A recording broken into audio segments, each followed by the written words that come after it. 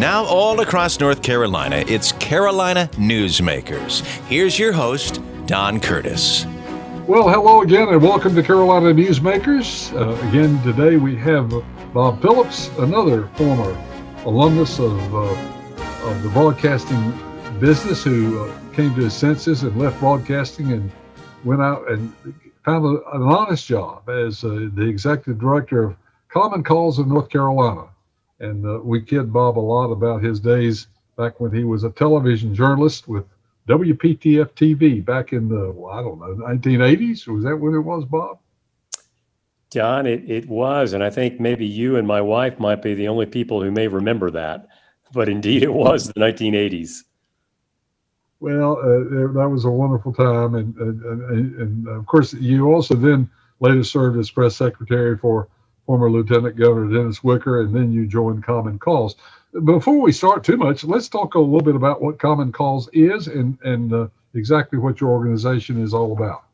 Sure. We're a nonpartisan, nonprofit, good government organization, and you might say. I guess our mission is advocating for more open, honest, and accountable government. And I'm the executive director, lobby a lot of the General Assembly, and really value where we can, trying to work across the aisle and find common ground on these good pro-democracy reforms that we all feel like would be better if we can get adopted.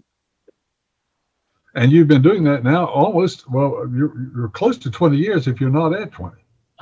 You've got a great memory. I am actually done at 20 years. This even exceeds my time in broadcasting. So I have been doing this longer than anything else.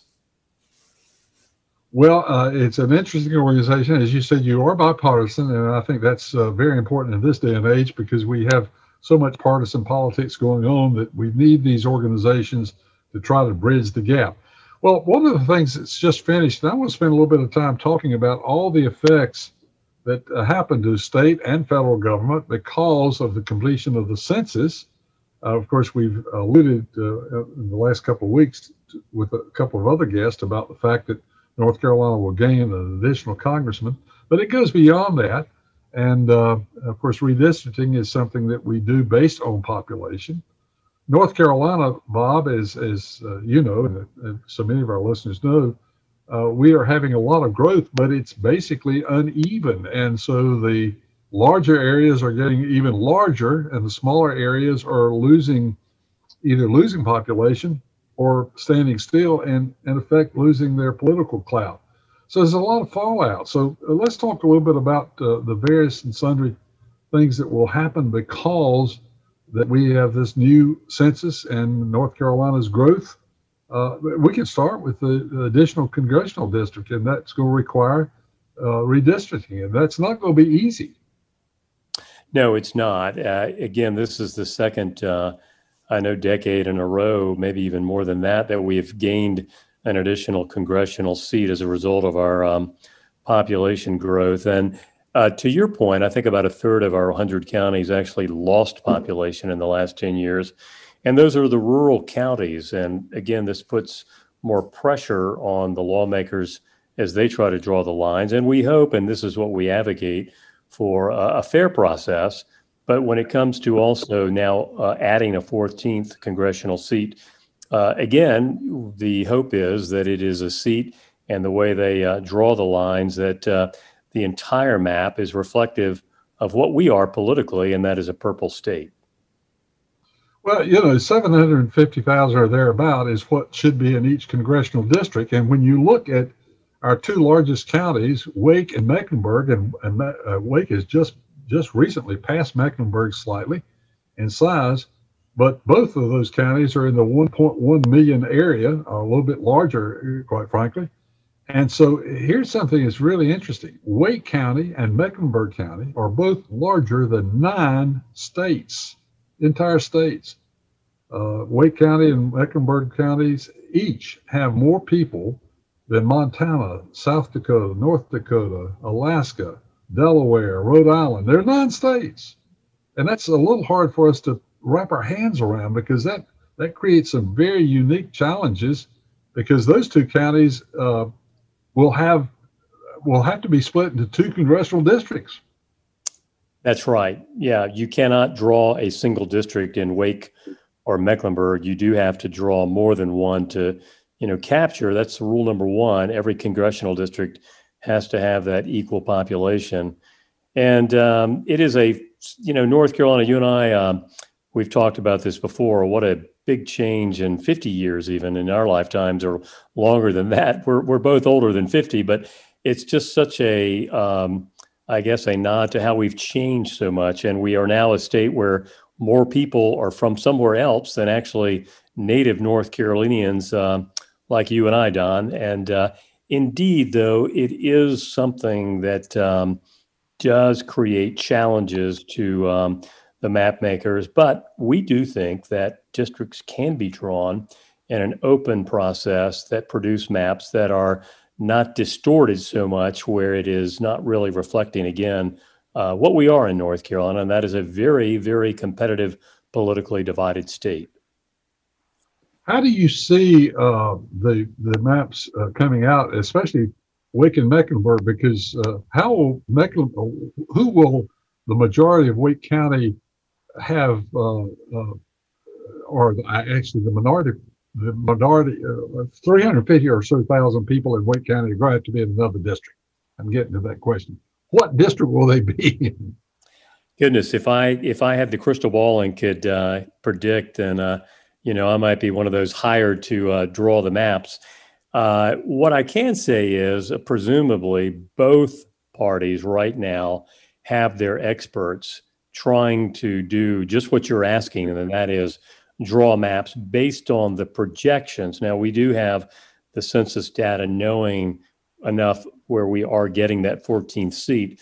But, that's part of the problem, where you have both parties, but the party in power is the one that can prevail, but where they draw the lines to give as many seats as they can. And you may have seen there had been a published report that there could be some kind of a plan that would create 4 safe Democratic seats, and one of them being the seat that Congresswoman Ross holds, but that other seats would be created that might even be, a speculation has, that Speaker Tim Moore might grab, that would include a little bit of Mecklenburg, but stretch all the way to Cleveland County, which is his home turf.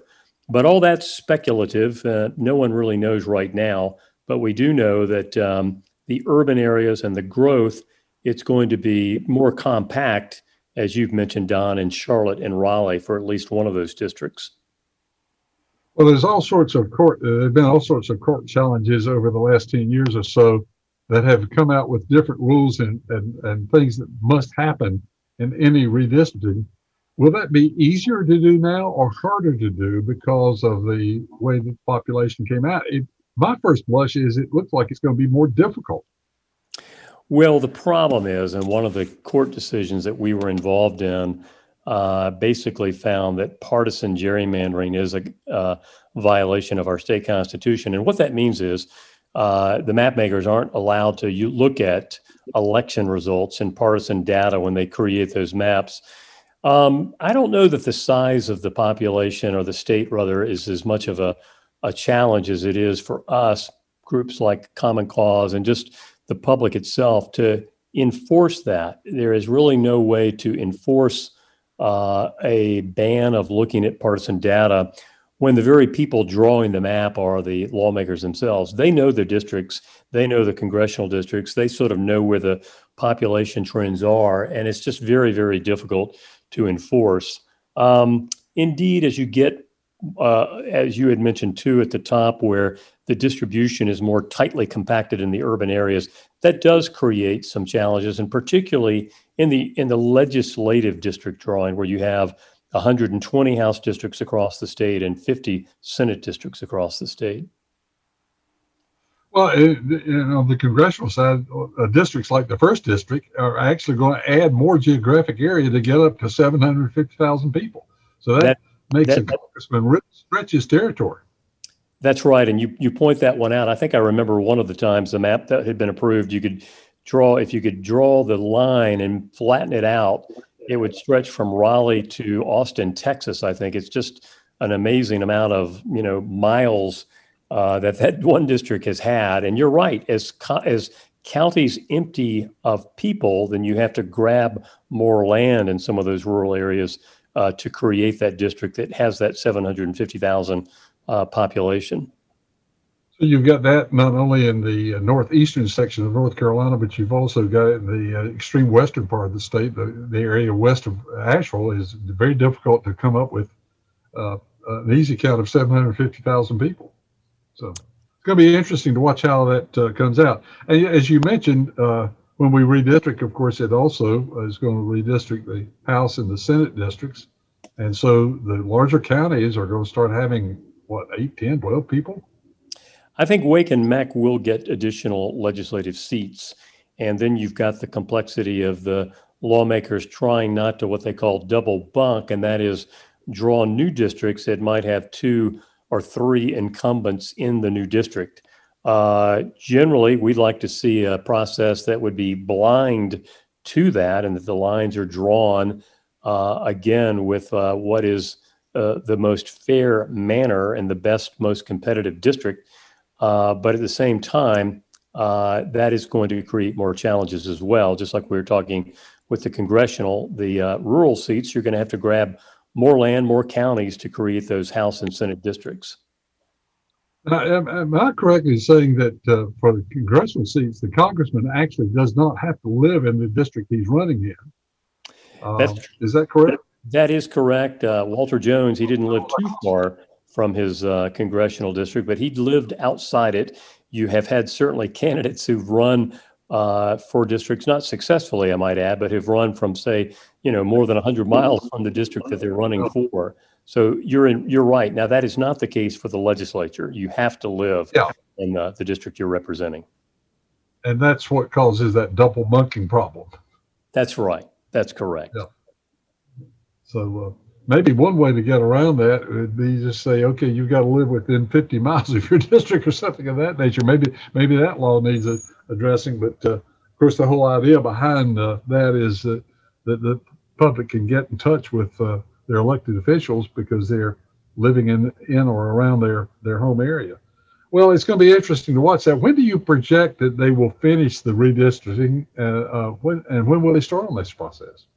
Well, filing is in December, and the process will begin in October. I think we get the census data in late September. This is all much later in the year than we normally would do. I mean, right now, the census data would normally be in now, and the map making would actually already be beginning. But all that is being pushed back to the fall, Don. And, again, that's a concern. We want to get as much public input and public eyes on the process, and that's certainly something Common Cause will be looking to try to push and do. Well, Common Cause has been very active in this area, and I suspect you will continue to be, because this is grassroots government at the grassroots level, so to speak. Our guest is Bob Phillips. He's the executive director of Common Cause North Carolina, and we will be back with another segment of Carolina Newsmakers, and we'll be talking about the issues that Bob and his organization are concerned with, and we'll do that right after we take time out for this message. Excuse me. I know you have a 9 o'clock, so I'll keep this short. I'm the business suit in the back of your closet. You wore me nearly every day before your office went, quote, casual. I used to be the CEO of your closet. Now I'm just that one intern no one ever talks to. I always thought you'd circle back with me, get granular, keep me in the pipeline. But nada, nothing. Don't you remember the McKittrick presentation? You spilled coffee on me and I still looked amazing during the breakout talkback Q&A. So I think it's time for me to move on. I've got a great resume and I absolutely crush it in interviews, okay? Let's make this a clean break. Shift the paradigm. The only thing I ask is that you think outside the box here and do this. Take me to Goodwill, where I can really make a difference. Your donations to Goodwill create new jobs, training programs, and education assistance for people in your community. To find your nearest donation center, go to goodwill.org. Donate stuff. Create jobs. A message from Goodwill and the Ad Council. When you went car shopping, you meant business. You aced vehicle history searches and test drives. You out-salesmaned the salesman. Now you've got your wheels. If you manage that, you can get your retirement plan on track. Visiting aceyourretirement.org can help. With 401k tips and smart savings strategies, you'll have the info you need to get more for your future. Go to aceyourretirement.org, because when it comes to speeding past financial challenges, you're an ace. Brought to you by AARP and the Ad Council. We continue with Carolina Newsmakers. Here's Don Curtis. Our guest this week on Carolina Newsmakers is Bob Phillips. He's the Executive Director of Common Cause, which is a nonpartisan organization that lobbies the legislature and tries to work across partisan lines to get good and effective government that affects all of us. And they have, in many cases, been working so much in the election process. Bob, we talked about redistricting and gerrymandering and the results of the census in the first segment, but that's not all that's going on in the election area. You've got the voting rights issues, the voter ID thing, the same-day registration, out-of-precinct voting, election integrity, and so forth. So let's talk a little bit about all these other election issues and where Common Cause stands and what you feel like we need to do. Again, another one of our favorite topics, Don. I mean, obviously, I think we want what everybody wants, and that is a secure, safe, fair, accessible voting system. No one wants to see voter fraud. But at the same time, we don't want to have rules that are so hard that maybe it does indeed disenfranchise folks. And I think the last election, we can all be proud of in many ways, in that we had a record voter turnout. There was no widespread fraud that has been reported in North Carolina, no evidence of that. And vote by mail, for instance, which is something we did because of the COVID, and that was used by nearly 1 million North Carolinians successfully. Things like that, we would like to see that option continue in a way that is easy, and we would not like to see things that might be making it harder to cast that ballot from home. But that's one of the things we're pushing. We certainly do not want to see, again, anything that might be considered a barrier that might make voting harder. I'll just kind of leave it at that and let you ask the next question. Well, I was going to, give us both sides of the voter ID requirement. The people that are for it, why are they for it, and why are the people against it? And I will say off the top of the bat, we were opposing the voter ID. We did not feel like it was really a necessary requirement to obtain a ballot. There are other ways, certainly identifying who the voter is, but the way we've been doing it all this time, we felt like was working. And again, there is no evidence that we have had widespread fraud in North Carolina, but it is now in our Constitution. The voters did pass it in 2018, and it has been litigated, and we are now waiting for the 3-judge panel to rule on the case. I suspect, Don, inevitably someday there will be, again, some application of the ID law in North Carolina, since it is in our Constitution. And I guess what we all want and hope is that it will be broad. There will be many different types of IDs that will be allowed, not just a North Carolina driver's license or a passport. And that if someone doesn't have an ID, that they can still sign under penalty of perjury an attestation, as it's called, and that is you are swearing that you are who you say you are, and still get a ballot that will count. But that's what we're going to see when this decision comes from the judges, and if the if the state wins its case, then the legislature this session will begin working on how to implement the voter ID law. So when do you anticipate that decision coming down? I don't know exactly. I know they just wrapped up last week, and it is one of those 3-judge panels. And I don't know that there's any timetable on it. Obviously, with the fall elections coming up, I really doubt that an ID, that it could be put in, that this decision would come and that the legislature could get the law into place. But I would think within the next 3 months, but that is just, very much a guess on my part, is when we might see that decision. A lot of people have very strong feelings about same-day registration. That's another issue that has been well discussed. What's your feeling, and where does Common Cause stand on same-day registration? Well, what we have in North Carolina is it's same-day registration, where you can register and cast a ballot during the early voting period all the way up to the Saturday before the Tuesday election. And we've had that since 2008. And it has worked very well. And we don't like to look at voting and these laws as a partisan kind of position. In 2008, in the Obama campaign, they really utilized and got a lot of people using that in this past election, Don, there's really, I guess, evidence that Republicans utilize same day in some counties more than Democrats. So I think both parties are using it. It does give opportunities for folks to, for whatever reason, they have not registered or they've let time go by. They need to update their registration, which can be done anytime. But during that early voting period, it does give people an opportunity who are citizens of the state and have been here for the 30 days, a chance to register and cast a ballot. So we've been very supportive of it. And a court held up that law when it was when the legislature attempted to repeal it last decade. The court did uphold it. Well, some of our peer states, and I guess we're talking about our neighbors, Tennessee, South Carolina, Virginia, Georgia, other states that have similar populations to North Carolina. What are they doing on these issues as far as voter ID and same-day registration, that sort of thing? Many of those states do have voter ID, and yet as far as things like robust early voting and out of precinct voting, where you show up and on election day and you're at the wrong precinct, where you can actually cast a provisional ballot that counts, or same day voter registration and pre-registration for 16 and 17-year-olds. And I say pre-registration, not voting for 16 and 17-year-olds, but just pre-registration. Those are things that we have in our law in North Carolina that many of the other states don't have. And in many ways, I think North Carolina has and can be looked upon as having been a leader in pro-voting laws. And I will say this, when I first came to Common Cause many, many years ago, as you mentioned, 20 years ago, we were in the bottom 10 for voter turnout, voter participation. And as these laws have been evolving over the last 20 years, I think it was around 2008 and 2012 when we started moving up, and we are in the top 10 in terms of voter turnout now.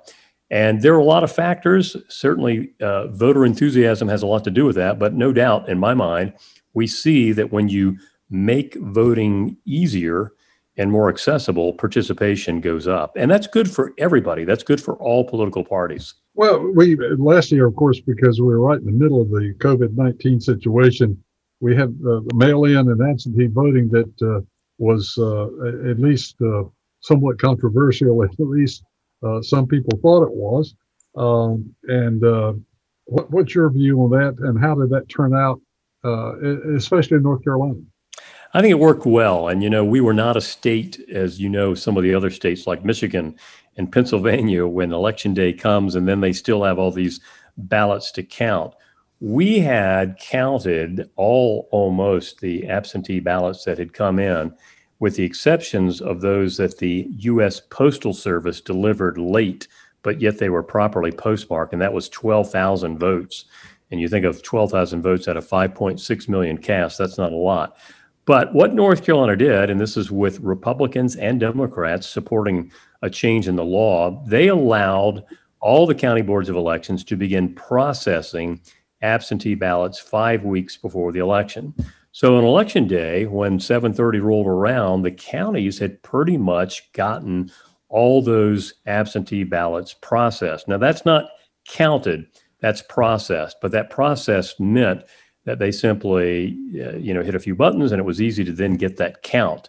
And that's why we really did have on election night, our results were in. You may remember, of course, that some were not certified until 10 days after the fact, and those were the races that were razor tight, and that those absentee ballots, those late arriving absentee ballots that were properly postmarked, and that is postmarked on election day, those had to be counted. But Don, that was, again, no more than 12,000 ballots. Well, it seems like you keep saying that it seems like both parties in North Carolina are kind of satisfied with where we are. There's still discussion about liberalizing it a little bit more and so forth. But basically, you feel like North Carolina did a pretty good job. You give them, what, an A- or a B+? I'd give them an A-. Yes, not even grading on the curve. Like I know we had to rely on at UNC, I believe, but that's But I was always worried about the curve because I was on the lower end of that curve. I think I was too. But really, it's interesting, Don, too. There's a pollster, Paul Shoemaker, who has recently conducted a poll and found that overwhelmingly North Carolinians across the board felt like they had a good voting experience. And by that, I mean it's in the 90% range. And then the question of asking whether their local board of elections did a good job.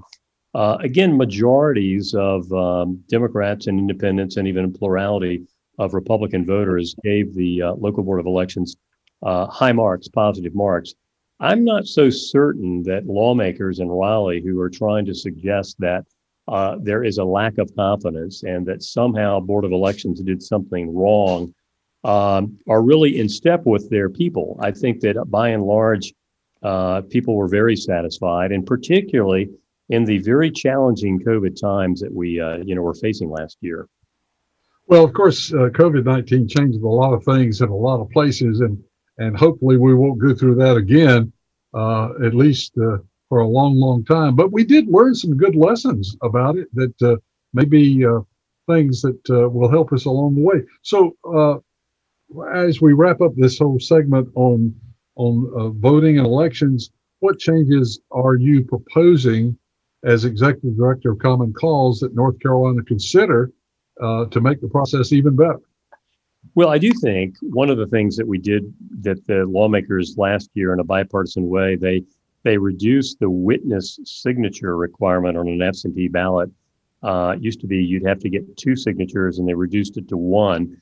That law sunset, meaning it went back to the 2 signatures at the end of the year. I'd like to see them go back and reduce that 1. And that would be, again, do things to strengthen and continue to make voting from home, as we call it, or vote by mail, easier.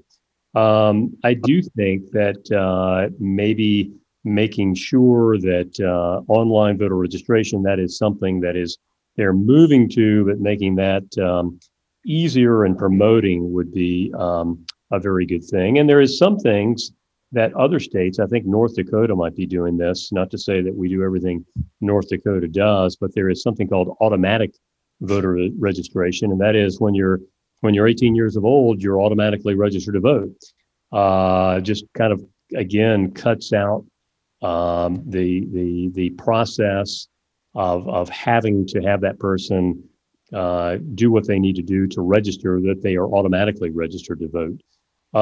Mainly, though, to your question, it is just defending some of these great laws that we have, the 17-day early voting period, the same-day voter registration, the allowance of voting a provisional ballot if you don't get to your proper precinct on election day. Those are all good things, and that we have had no problems with them. And as I had mentioned earlier, I think it makes North Carolina a leader in many ways in voting in the country. And that's a good thing for North Carolina. I think business leaders, Don, look at North Carolina like we're seeing in other states, and they don't want to come to a state that might be, a quote, voter suppression state. So those are the things that we are talking about right now with lawmakers. Our guest is Bob Phillips. He's the Executive Director of Common Cause, and we're going to kind of continue this line of conversation when we come back, because we're going to talk about money in politics and the super PACs and the election process that we're getting ready to re-enter already for the 2022 elections. And we'll do that when we return with more of Carolina Newsmakers. Steven. Who said that? Me, down here.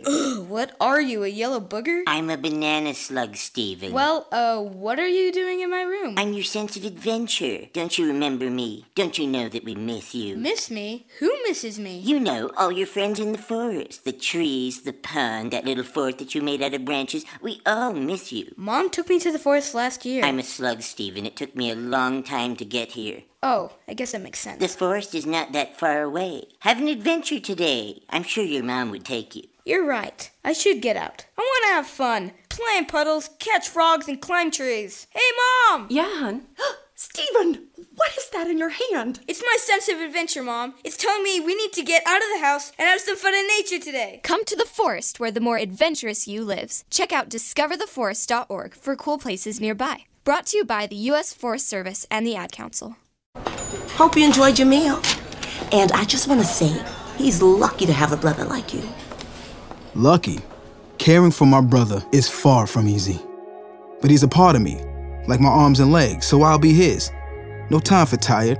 Nothing can disable this love. He needs me, but I'm the lucky one, even though I need help now and then. If you're caring for a loved one, visit aarp.org/caregiving for care guides and community. Support for your strength. Brought to you by AARP and the Ad Council. Now, once again, with today's Carolina Newsmakers, here's Don Curtis.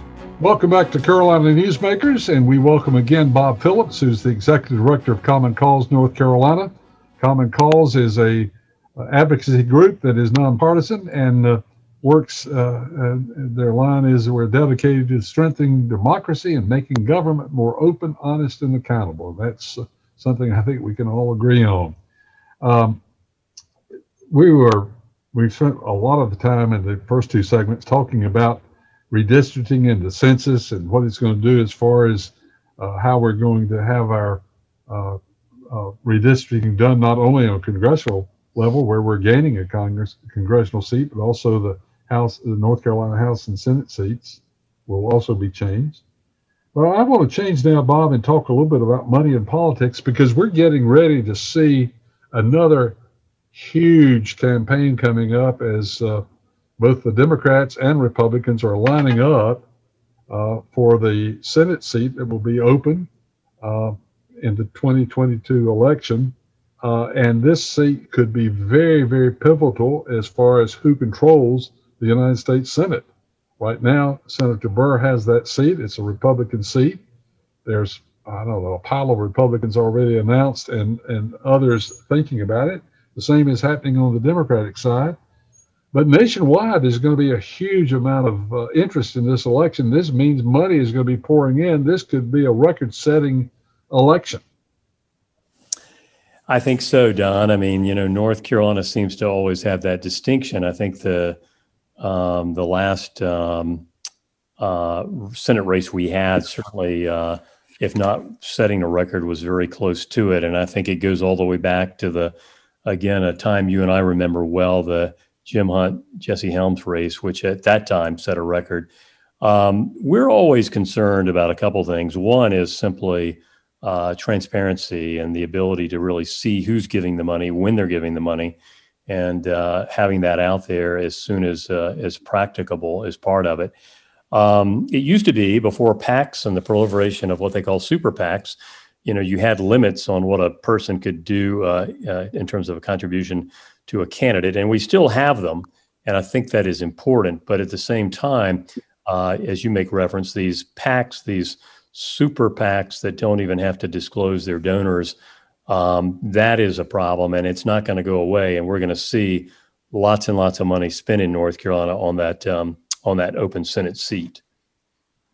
The term I think now is what, dark money? Dark money, and that is, again, the kind of money that you really can't trace or track.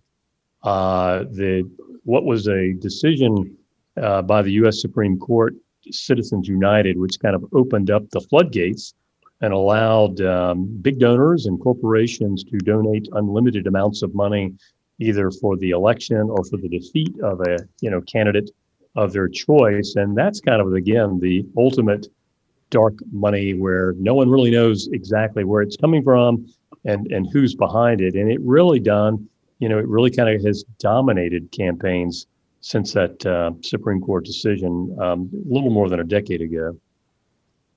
Well, just as a source of information for our listeners who may be a little bit confused about this, regular political advertising run by the candidate always, in many cases, has to get the lower rates.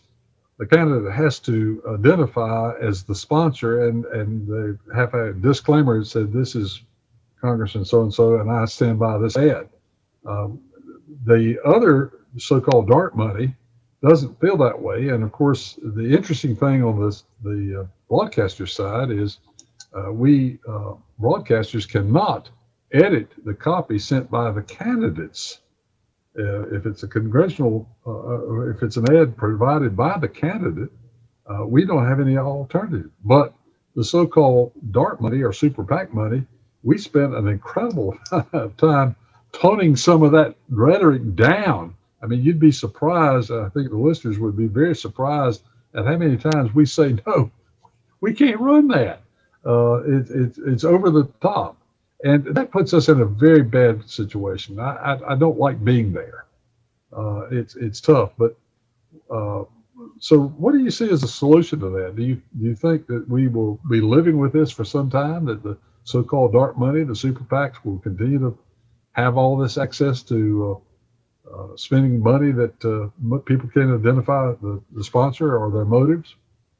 Well, there are limited things that can be done. I think the aspect of the super PACs and the money, that's not going to go away anytime soon.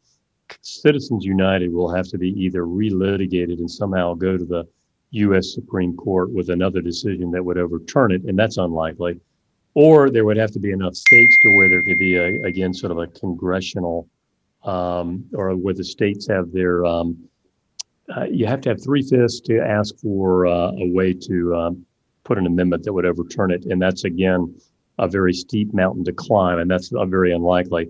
What you said, Don, is the difference, where you don't have control over what the candidate is saying, but that, of course, is where the candidate is saying their name and putting their face out there, perhaps saying, I stand behind that. And that is part of that, where you hope it kind of governs what they say and not where they are making outlandish claims and what have you. The difference is the dark money, they don't have to, so they can press the envelope and cross the line and go as far as they think they can go. What we in the reform community, Don, are pushing would be for, again, more sunshine on who is behind the money and immediate disclosure. And I think that's always been a strong issue that Republicans and Democrats alike have endorsed, but getting passage of strong laws that would provide that has been really a big challenge. But that's one of the things we continue to push for. Well, we've talked about this a number of times with a number of people, but North Carolina is truly a purple state these days. And the largest group of new registrants are registering unaffiliated. So, I mean, we've got actually Democrats, Republicans, and unaffiliates. Now, the unaffiliates can choose which primary they vote in. And of course, almost every unaffiliated voter has views and opinions, and they will either lean Democratic or lean Republican. But does that make campaigning easier or more difficult? Well, I think that it certainly creates challenges. You know, the party discipline that once upon a time existed, and I guess North Carolina back in the day, you know, was a one-party state by and large. So there are challenges, but over time and over, you know, the course of elections, you pretty much see how areas, neighborhoods, precincts, counties are voting, and that doesn't swing, you know, too much. I mean, it does change, but you generally kind of can see the trends. And so they, you know, the campaigns, they look at that, and that way they kind of know where their, quote, voters are. They can see that maybe there's a proliferation of independent voters in, I'll just say Randolph County. That may not be really a great example, but that Randolph County is going to trend and still trends voting heavily Republican. But there are challenges. But again, looking at election results and how counties and precincts perform, which is public, not how individuals vote, but how the precinct performs is public. I mean, that's how they obviously total the votes on election day. That's what the campaigns do, and that's how they kind of make their decisions on where they put their money and how they advertise. From a purely political standpoint of getting things done in the United States Congress, does it help being a purple state? Does that give us some greater influence because we've got X number of Republicans and X number of Democrats in the delegation? Does it help us or hurt us? Well, you know, it does go back to what we talked about in the first segment, and that is the apportionment of congressional seats, and then how the state legislature, as they must by the state constitution, they are the ones to draw the lines But even though we are a purple state, when we have a political party in power, they're going to draw the lines in the way that benefits them. And when Democrats were in charge, there was elections back in the 1990s where Republicans in totality got more votes in congressional districts, and yet the Democrats gained more seats. And we've certainly seen the same thing since 2010, where in some cycles there are more congressional ballots overall counted or rather cast for Democrats, but yet the Republican makeup might be greater. So there's a little bit of a distortion there. But to your point, there could be some advantages knowing that in the presidential sweepstakes, a purple state, you always have that uncertainty. And so maybe in some ways, both parties and the folks in Washington at the federal level have to pay, attention and try to placate both sides. You hope and wish it would work that way. Sometimes it does, but again, the gerrymandering has so much to do with the numbers of who we have serving, and they don't line up with really what we are, and that is a purple state.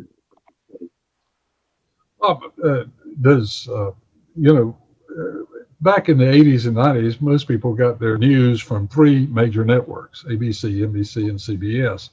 Now there's a multitude of ways to get news, including a number of cable channels, and most of those cable channels are clearly biased in one direction or the other. They're either very conservative or very liberal. Does it bother you that people are going to news sources that they agree with to begin with and probably not getting the overall straight story that they probably need to make good decisions? Well, as someone who was, in broadcast journalism back in the 80s and 90s, it troubles me deeply. My own children do not read, and they're in their 20s, by the way, out of college. I figure they're smart, but they don't read the newspaper every day like I did. They don't watch the traditional networks. I really would be hard pressed to say where they get their information. But that's the way things are, and it's certainly troubling to see the diminishing, just like we've talked about before, the Capitol Press Corps, that used to exist, and you had more set of eyes watching the process. All those things are troubling, and that people tend to, I guess it's called an echo chamber, get their information from really more of a validating source and not objective news. I don't really know if I understand what the answer to that is, Don. I know part of it is just the technology, the internet, the fact that there are so many options and choices, but how to bring back what I would consider to be, more objective, more fair, less biased news presentations.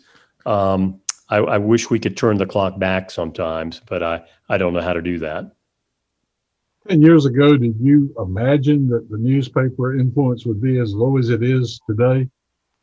I never would have. Don, I know you and I've talked about this, and you may relate to it, but when I was at UNC, I had the Charlotte Observer mailed to me every day. It came a day late, but it was a thing I read every single day. And I still subscribe to the daily newspaper serving Raleigh and the area, but it's online now. The old habits of going out and grabbing the paper are gone. I miss it, but I get it. You have to get your news, when you can, instantly. But I would have never, ever predicted that, ever. And the influence of the opinion page is just not anywhere close to where it used to be. You're right.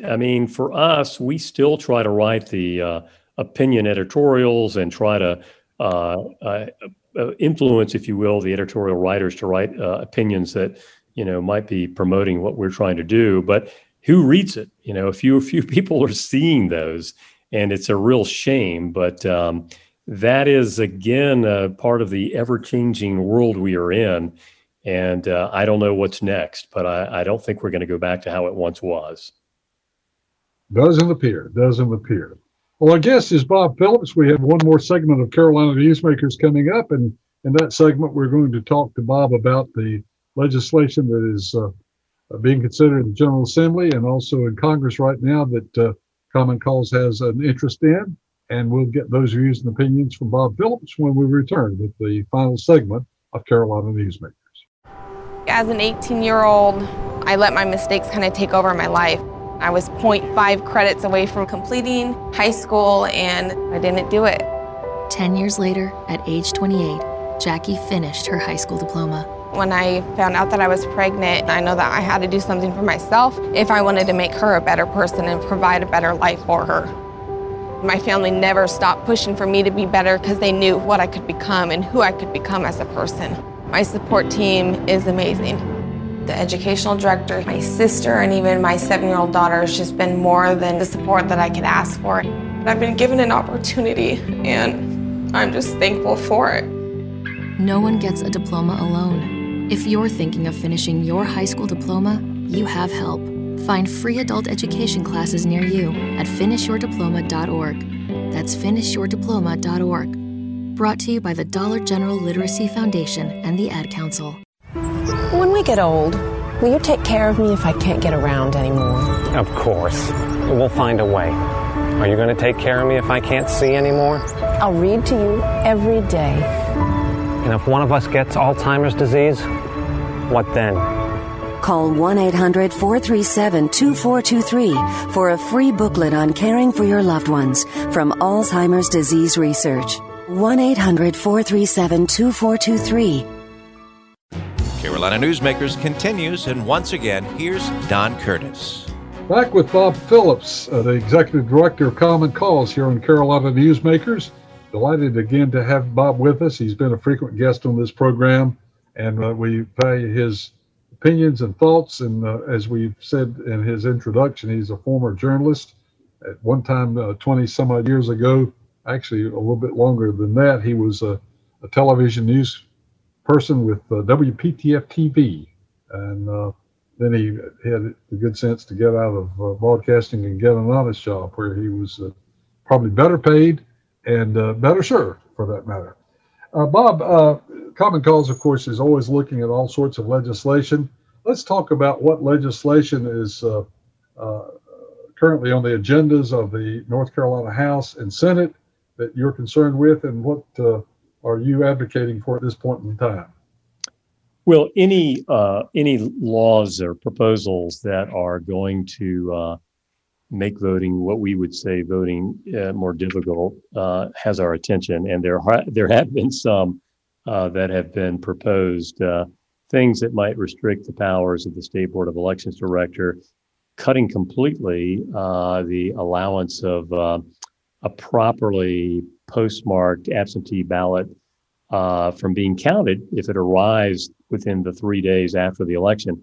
We've had that law done for more than 10 years, and that is, again, if someone properly fills out their absentee ballot and the mail service delivers it late, but within 3 days of the election, traditionally that ballot has counted, and we see no reason for that not to still be the case, but yet there is a proposal that would cut that out. So we're playing a little bit of defense in that sense, and that is, again, opposing any kind of proposal that makes voting, in our minds, harder, but also advocating for laws that would maybe, again, help open up and make it easier. Things we've talked about with regards to registering to vote, keeping voting by mail easy and accessible, giving counties more flexibility with regards to early voting. Doesn't mean that we have to lengthen that 17-day early voting period that we have, but at the same time, giving counties a little bit more flexibility of when they have their early voting hours, as opposed to a one-size-fits-all, which is kind of what we have. So that's it in the voting realm. With regards to redistricting, again, there have been bills that have been proposed that would provide what we think is a much better way to draw the lines, and that is having a citizens commission do that deed and not the lawmakers, with much more public input and much more transparency. Candidly, those bills they're parked in rules, and meaning they will not go anywhere.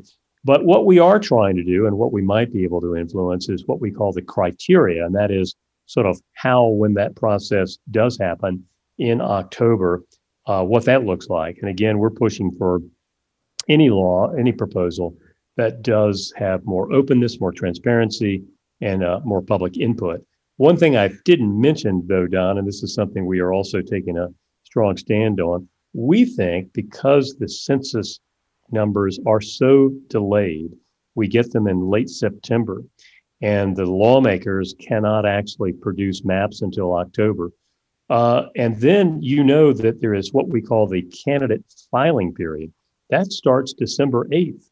So somehow, if candidate Don Curtis is considering running for Congress, but you will not know. No. Well, there's never say never, Don. There's always time to have that career change. But if any candidate, maybe candidate Jason Kong, will say then, is running for Congress, you want to have the ability to kind of look and see what that congressional district is going to look like before you decide to have the time to talk to donors, to really get your act together. But we're not going to know that. The candidate's not going to know that until 5 weeks before they have to file. And that's just a short, compressed time.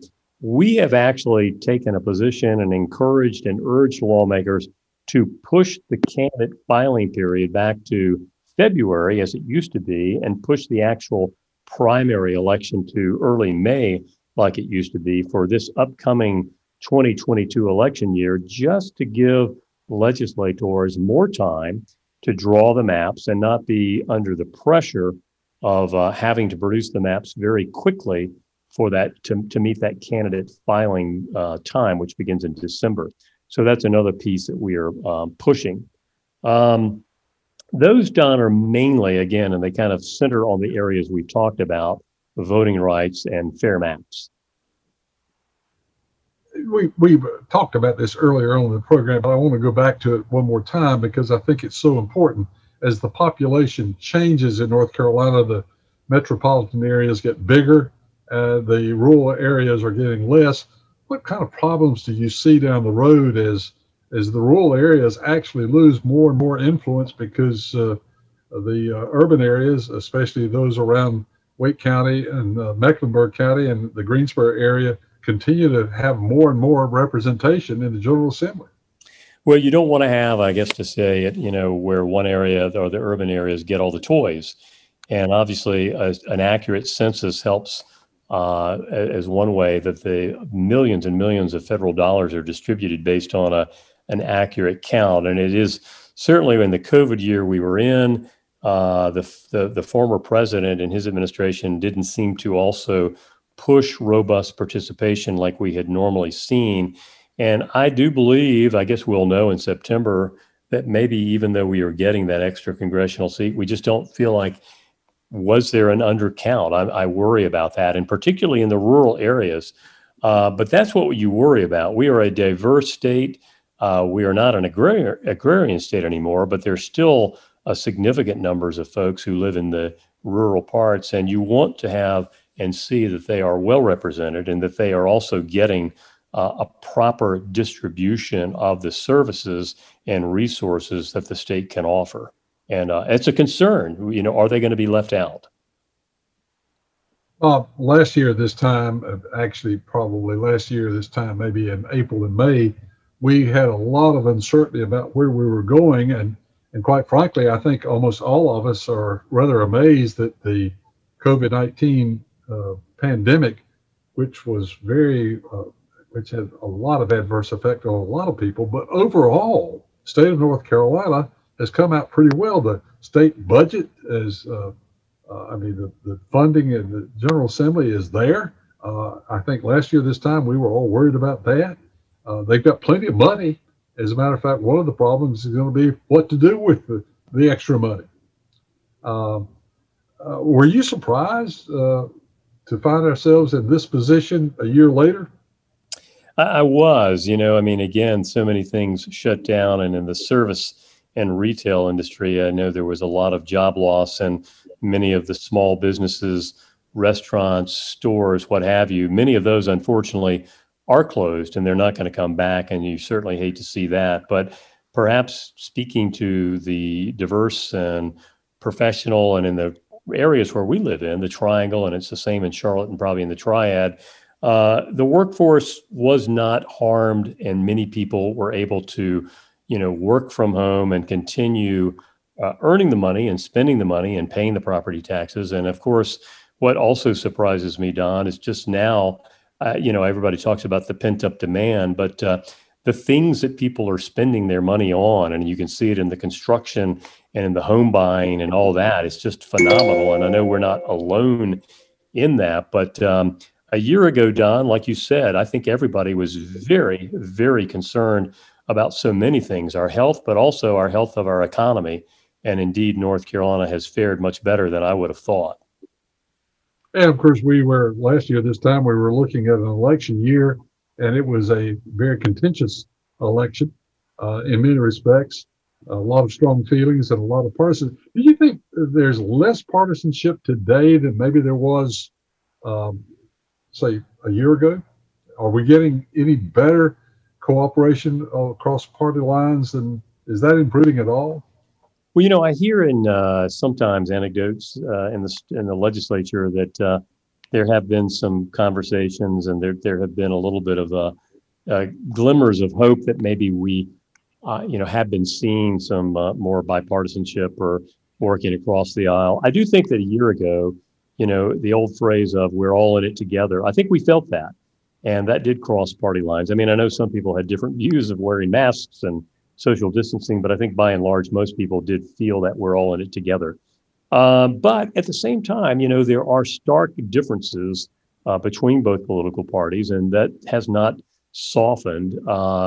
There might be, again, more conversations that are happening, and that's a good thing. And while it doesn't mean that one side completely comes to the other side where you can have conversations, that's where maybe sometimes that word compromise, which I don't think is a bad word, can come into play. So it's a little bit of a mixed answer, Don. I do think those polarizing trends that we've seen, we are as polarized as ever. But, over there on Jones Street, you do have some relationships, some conversations that I think are emerging or are happening rather, in large part based on that, we were all facing severe challenges last year and we all felt like we were in the same boat. So, Bob, we've got about a minute and a half here for you to tell me what are your biggest concerns right now as you look ahead to the remainder of this year and the year ahead? What worries you the most about where we're going and where we are? Well, it's sort of like who we are as a state and what kind of a state we want to project. And I think this is happening in other states around the country. But are we going to be a state that makes voting harder for people and for certain constituencies or demographics of our state? I don't think that's what we want to do and where we want to go. And again, Don, as I mentioned, the business community that is really responsible for the great growth of our state. They come to North Carolina. New people come here to work in these jobs and these businesses. Apple's announcement has a lot of, exciting things. But the brand of North Carolina matters, and strong voting laws are a key part of that. So it worries me. I don't want to see a rollback of that. And then obviously our goal of fair maps, our goal of where districts, congressional and legislative districts are not gerrymandered, where everybody feels like they have a voice, that their vote is not being diluted. Where we land and what happens with that is also a great concern. But we got a lot of great things about North Carolina, too. I don't ever try to take that for granted. But we're going to continue to work for what we think are the things that are needed to improve democracy. Bob, thank you so much for being with us. Bob Phillips, Executive Director of Common Cause North Carolina. This program comes in two forms. A number of you are watching a 30-minute version. If you'd like to hear the segments that you missed, you can go online to carolinanewsmakers.com and hear those segments. Or if you'd like to share the entire broadcast with a friend, you can do that as well. carolinanewsmakers.com. Jason Kong will have another guest for us next week on the same group of stations across the state. Well, next week, have a good week. Carolina Newsmakers is a production of NCN and is heard each week on a network of North Carolina's leading radio stations. To hear a repeat of this broadcast, go to carolinanewsmakers.com. Carolina Newsmakers is produced by Jason Kong Network engineer is Alan Sherrill. I'm Scott Fitzgerald, inviting you to join us again next week, same time, for Carolina Newsmakers.